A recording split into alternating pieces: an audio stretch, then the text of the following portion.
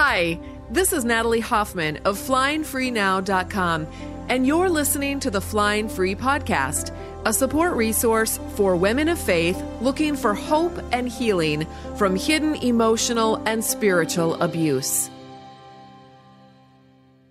Welcome to episode 261 of the Flying Free Podcast. A couple of weeks ago, I introduced you to the cover of my new book. It's going to be released on February 22nd, so in 2 weeks. It's called All the Scary Little Gods. And I talked about the symbolism. 2 weeks ago, I talked about the symbolism that's embedded in the design of that cover. So today, 2 weeks from its release, I'm going to tell you a little bit more about the book and give you some more inside peeks. I did this last summer, which I'll remind you about a little bit later, but I'm going to give you some peeks that I have not let you into prior to this day. I've got a team of women right now who are reading advanced copies of my book, and they are interacting with me in my private forum in a special book club that's just for them. I only made this opportunity available to active members of Flying Free and Flying Higher. So that's just another perk of being involved in our community. Anyone can pre-order their copy, however, on Amazon now. So if you want to get your copy as soon as it comes out, you can get that all set up on Amazon. I'm going to put the link in the show notes, but you can also find it by going to Amazon.com and searching All the Scary Little Gods by Natalie Hoffman in the search bar. Okay, so in the summer of 2023, which at the time of this recording was 8 months ago, I did 4 podcast episodes in which I gave you a sneak peek of the book. Now, at that time, all I had was a vomit draft. It had not been edited at all by anybody. And several things changed. I actually updated one of those episodes because it changed so much. But, the chapter numbers were not what they ended up being. So if you wanted to go back, you certainly could. It's episodes 236, 237, 238, and 239. There are 4 parts to my book, which I'll talk about. I'll recap in just a minute. But basically, each one of those episodes gave you a little sneak peek to a couple of chapters from each part of the book. Now, when I say chapters, you might be thinking, oh my word, that's a lot. But it's not. The chapters are all little vignettes. So each chapter is like, 2 pages long, right? So they're just little vignettes, little snippets, and then they all kind of work together to create this story. So what I'm going to do today is I'm going to give you a few more snippets, but I'm going to start by reading to the preface and the foreword, because that's front material of the book that was obviously not written back then. I wrote the preface, and then Dr. Tiffany Yucca Brooks wrote the foreword. She's the author of Gaslighted by God, and she has a new book coming out that's going to come out in April called Holy Ghosted. I'm sorry, but she's a genius when it comes to titles of books. And I actually did a podcast episode. I'll link that in the show notes too, where I interviewed Tiffany. But she played a wonderful part in helping me with my book. And she was my writing coach. And she also wrote the foreword. So let's start, first of all, by reading the preface, and then I'll read you the foreword. Preface. This story isn't just my story. It belongs to all the little girls who grew up in hyper-conservative homes and were terrorized and threatened not necessarily by physical violence, but by ideas about their origins, their identities, and the God who created them. The danger in writing and releasing our stories to the public is that we bump up against the privacy of other people we care about. In order to mitigate some of the fallout from that, I've chosen to change the names of almost everyone in my story. This story is also not the whole story. It's just the part that has to do with my programming about God, how and why it all unraveled, and what my relationship with God looks like today. I suppose some people will disagree with my experiences, and that's okay. They are still my experiences. I lived them, after all. Someone else may have been in the room with me at any given time and have a completely different perspective about what happened and why. That's okay too. That is their story, and it belongs to them. But I have learned that, contrary to what I was taught, just because someone else has their own story about what happened doesn't make my perspective imaginary or irrelevant. My story matters just as much as anyone's, and I have a compelling reason to tell my story. I believe women should be free. Free to think for themselves, free to question long-held religious traditions, free to doubt, free to grieve, free to explore, free to lead, free to make mistakes, free to set boundaries, free to find safety, free to speak out, free to be authentically who they were created to be, and to love and enjoy who that unique person is. I believe women have, deep within them, a great and safe love. My story is about finding that love and changing the world with it. Natalie Hoffman. Forward. I first met Natalie a few years ago when she graciously invited me onto her podcast to talk about one of my books on recovering from religious trauma. Natalie is from Minnesota, as is my entire extended family, so we immediately bonded over a hilarious conversation on the simultaneously charming and absolutely bonkers culture of the North Star State. What really stood out to me, however, was her tremendous wisdom and perspective when we transitioned to the much heavier topic of damage wrought by toxic religious teachings. Natalie was clearly a woman with a deep and battle-worn faith who refused to accept pat answers, lazy theology, or abusive practices. What was more, I could see how wholeheartedly she empowered others to demand better as well. This is why, when Natalie told me she was working on a memoir about her own experiences, deprogramming herself from the harmful religious teachings that had imprisoned her in a life of devastating anxiety, silent suffering, and submissive abuse, I knew that it was going to be powerful, not only as a story, but also as a tool for others facing similar challenges. A memoir is not a self-help book, but it can be incredibly empowering. The most important question a memoir can answer is how.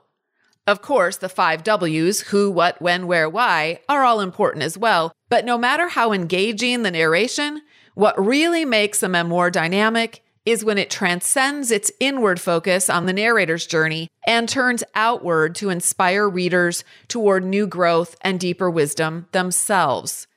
After nearly 20 years as an author, professor, writing coach, and editor, I have learned that how is ultimately a question of agency and empowerment. I have also learned that the best gift a memoir can offer to its readers are answers to the questions it poses. How did the author end up in those circumstances? How did they feel? How did they change? How did they find their voice? How did they move forward? This is what Natalie gives to her readers in All the Scary Little Gods. It is so much more than simply an account of her story, though every person's story is important and worthy of being heard. It describes her struggle to free herself from the damaging programming that controlled her for most of her life, and in doing so, provides readers with a real-life example of how they can do the same. Her writing is vibrant and deeply intimate. The innocence, honesty, and humor, seriously, she is so funny sometimes, that Natalie breathes into her storytelling makes All the Scary Little Gods both deeply personal and remarkably universal.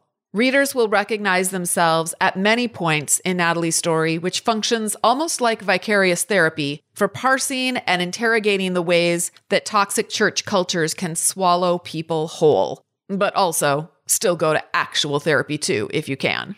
If you have struggled with reconciling the harmful ways that twisted theology has entrapped you, while simultaneously struggling to embrace the beautiful and freeing parts of your faith, this book will give you guidance. If you feel isolated, ignored, or abandoned in your quest to reclaim your own body, mind, and soul from the scary little gods of your own life, this book will stand beside you as an empathetic witness. If you are frustrated with how long it took to open your eyes to the damage being perpetrated by narcissists masquerading as people of God, this book will offer compassion. If you are angry at the systems that protect abusers, silence victims, perpetuate their own twisted version of truth, systems that feed and nurture all the scary little gods in your own world, this book will show you how to fight back to liberate yourself. In fact, the Greek word usually translated salvation in the Bible is soteria, which literally means liberation, deliverance, or freedom. All the Scary Little Gods delivers a message of salvation, of liberation and deliverance for anyone who feels trapped in a controlling, manipulative, or abusive culture, for anyone imprisoned by their own scary little gods. You deserve more. You are worthy of respect, dignity, and love. You deserve to be free. Tiffany Yucca Brooks, PhD, author of Gaslighted by God, Reconstructing a Disillusioned Faith. Okay, then I dive into the story, and the first part of my book is written from the perspective of my little self. So, it covers the time period between the ages of about 5 until I'm probably 29, I think. I'm married by that time, and I have one small child at the time that part 1 ends. So I read, if you go back to episode 236, I read chapter 1, Ball Baby, and chapter 2, Get Out of Hell Free Card, and chapter 7, Lunch Lady. And this time I'm going to just add one more to the mix. I'm going to read to you chapter 18. It's called First Kiss. I'm officially an adult living away from home in the dorms of a Christian college, and there are a million opportunities here. Gone are the days of languishing in boredom. Here, I can sing in the choir, act in the theater, volunteer, DJ a late-night campus radio show, date as many boys as I want to, become a resident assistant, go roller skating until 2 a.m, and learn interesting things in my classes. I am finally free to make my own choices without anyone judging me for listening to Amy Grant sing Old Man's Rubble. I rebelliously listen to Michael W. Smith, The Imperials, Whiteheart, DeGarmo and Key, Glad, Farrell and Farrell, and my favorite, Stephen Curtis Chapman, all with super fun satanic beats. I'm secretly worried about myself, but I'm also sick of the Bill Gaither Trio and Evie Tornquist, and nobody around me seems possessed by demons for all their listening. In fact, most of my friends listen to secular radio. Now there is a line I see clearly. I try to help them see how this is putting sexual thoughts inside their heads and making them want to be married, but they only laugh at me and crack jokes about how I will marry a pastor and be the perfect pastor's wife. I'm not so sure. Because now I have to admit, I secretly love listening to the radio with them. They weren't kidding about that slippery slope. If I'm honest, I have had sexual thoughts and wanted to be married even before I listened to Debbie Gibson, Phil Collins, Billy Joel, and Whitney Houston. I guess I just gave up. I mean, not on virginity. I'd never give up on that. My first college crush is on the president of the student body, Kyle. Go for the top dog because, well, why not? He's tall, hilariously funny, and plays basketball. My roommate, Melissa, and I bring him muffins in hopes of winning his heart. It works! For Melissa, I forgive her because that's what Christians do. And then I promptly fall in love with Ted. Ted is not funny like Kyle, nor is he destined to be a pastor, but he is interesting to talk with. He likes books and music, and he ends up being the first boy to kiss me. Well, that's not technically true. I play the role of Ruth in the spring comedy, Dear Ruth, and in that production, I kiss 2 boys on stage. But does that count? I don't think so. It's like kissing your puppy. I feel nothing except mild repulsion. But since those stage kisses are officially my first, I never hear the end of it from my friends. But I always think of my first real kiss as being with Ted. We are taking a walk on campus one night, and he politely asks if he can kiss me. I politely say yes, and he bends into my face and sticks his tongue in my mouth. I step back in horror. What are you doing? That's called a French kiss, he explains in his philosophical voice. Oh, how was I supposed to know? Besides my acting gig, I have never kissed anyone, French or otherwise. I guess Ted could be my teacher. He teaches me for a couple of minutes, and then we both get bored and finish our walk.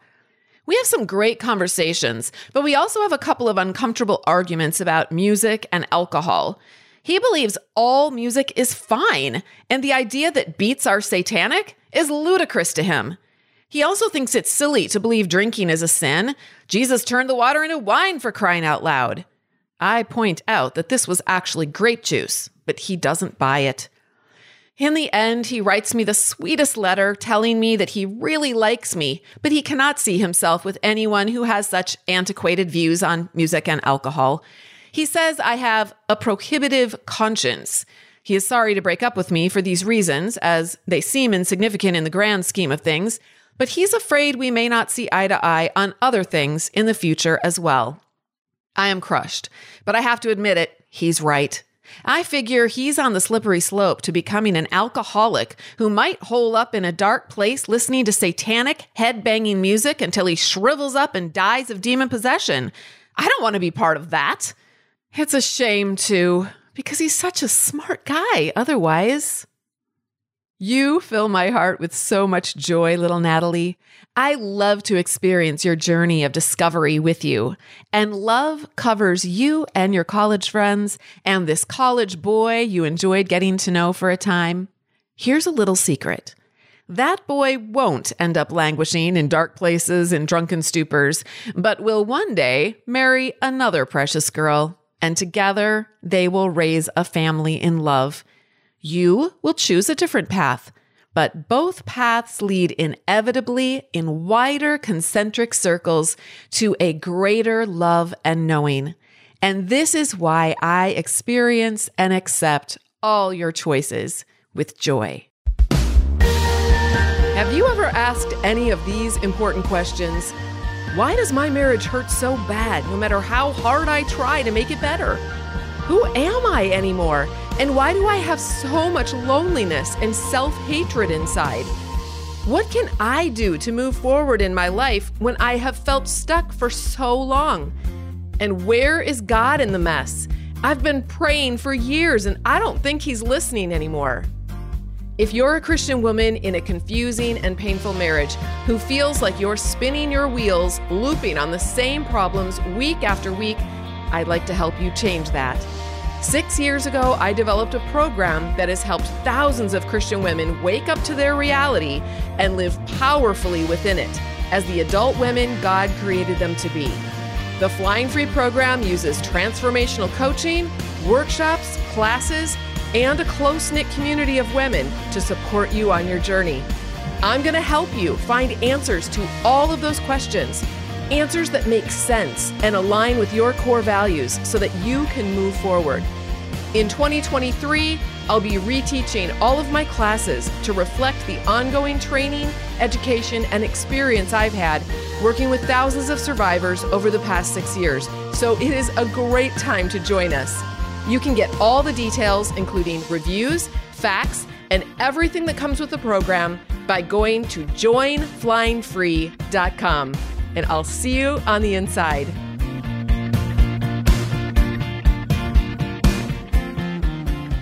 Okay, so that's the end of that chapter. I forgot to mention that part 1 has, at the very end of every single little vignette that little Natalie is telling you, she's telling you a little story each time.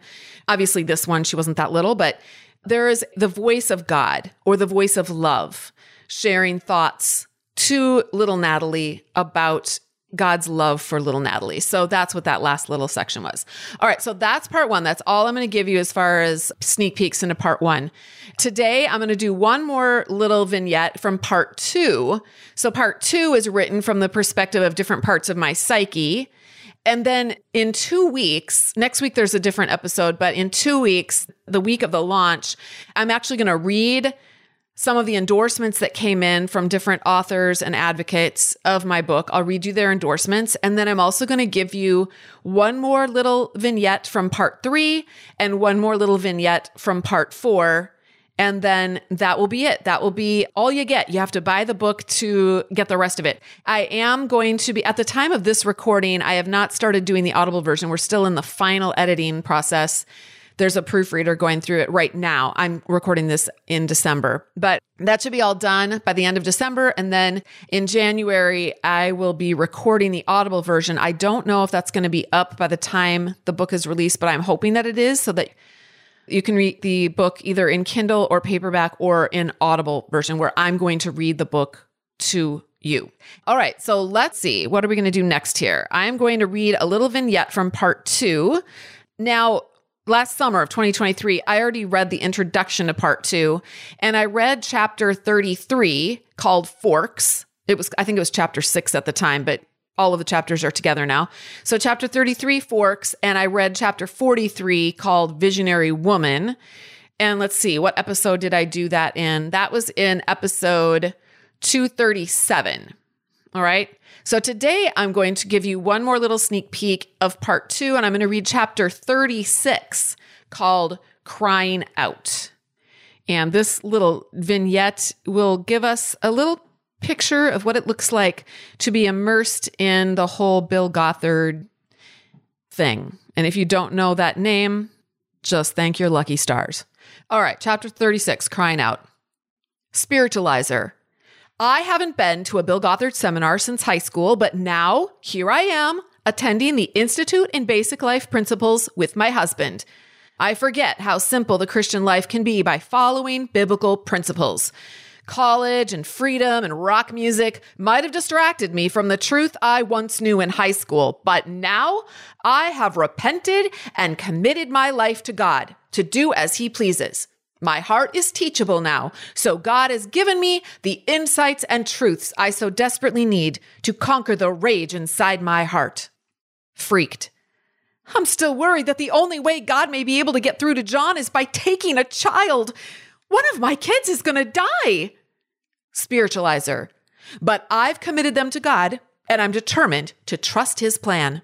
My one heart's desire is that all my children will know and love Jesus and serve Him with all their hearts. This means I will need to have His steady flow of power pouring out from me to my children all day long. To get this, I have committed the first part of my day to the Lord to read the scriptures and pray.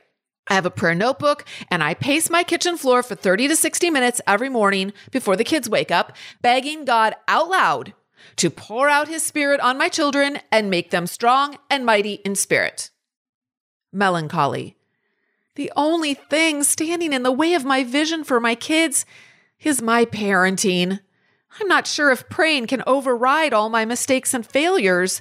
My adorable dimpled son was diagnosed with Tourette's syndrome. My mom says tics come from watching too much TV and playing video games. My cousin's child has Tourette's syndrome too, and he plays a lot of video games. Rude. Seriously? My son is only 6, and the extent of his screen time is playing Reader Rabbit for 30 minutes a day, which is fun and educational. Freaked. But maybe this diagnosis is a punishment for allowing our children to learn the lazy way with a computer. Melancholy. My heart is breaking into a million pieces watching him struggle with his facial twitches. Right now, he's licking his upper lip so much he has a red mustache. I want to hold him and bawl, but that might scare him. So I pretend everything is okay and tics are just part of life. I feel devastated that he has to suffer the consequences for my laziness as a mother. Rosie. But then again, having Tourette's doesn't have to stand in the way of becoming a world changer, right? When I was a little girl, I always thought I might grow up and be a world changer like Corrie ten Boom. I remember reading the Psalms, especially Psalm 71, and feeling such a powerful stirring in my heart. I knew somehow that it was my life psalm. But now I see that it is not my mouth that will tell of God's righteous deeds and saving acts, but the mouths of my children. I will be like Susanna Wesley, John and Charles Wesley's mother, quietly raising mighty warriors for the glory of God. And my offspring will be the ones who declare God's power to the next generation. Melancholy. Even though I've committed to praying every morning, I've been sorely tested. I've been sick almost nonstop since I started, and I'm still struggling with insomnia.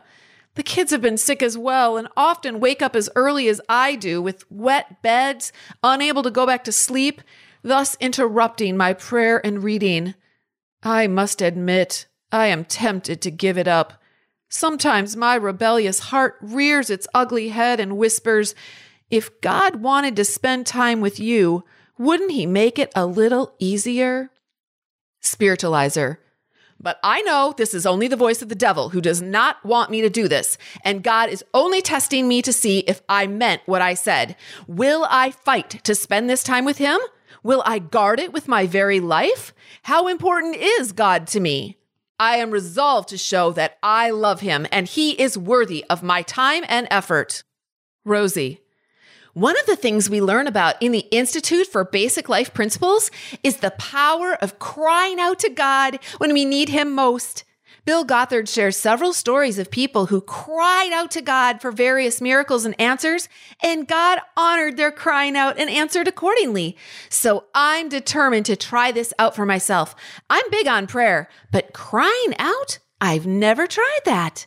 One morning, John mails over $200 worth of rebate forms he carefully collects during the holiday season. John is careful with money, and every dollar counts in our house. I look out the window about an hour later and see a beat-up car drive up to our mailbox. A man takes out all our rebates and drives away. Freaked. I run out the door screaming at them to stop before returning to the house bawling like a baby. Rosie. Then it hits me. This is the perfect time to cry out. Rude. But first I call the police. Melancholy. I don't know. Maybe that's a mistake. Maybe that's why the crying out part doesn't ultimately work. Rosie. But what if God wants to use the police to catch them? The police come over and take down a description of the car and then leave to go drive around and look for it. While they are doing that, I cry out. Freaked. And by crying out, I mean I literally yell, "Dear God Almighty, have mercy on our family. We really need that money. Catch those thieves. Make them change their minds and come back and put the rebate forms back in our mailbox. Make them mail the forms in themselves. Make them drop them on the ground for the police to find. Give us back our $200, for I ask this in the powerful name of the blessed Lord Jesus Christ. Amen." Rosie. And then I'm quiet, half expecting the doorbell to ring and the thieves to hand me the forms and apologize. I mean, God can do anything. I truly believe. I have the faith. But we never see hide nor hair of the thieves, the forms, or the money again. God can do anything, but maybe he doesn't always want to. And that's why we need to have faith. Freaked. I can't help this nagging fear that if God doesn't pay attention to my crying out for the money the thieves stole, maybe he won't pay attention to the hours of prayer I'm putting in every week for my children. I mean, money is one thing, but what if one day someone steals a child? How can I bear up under that? Where will my faith stand in that case?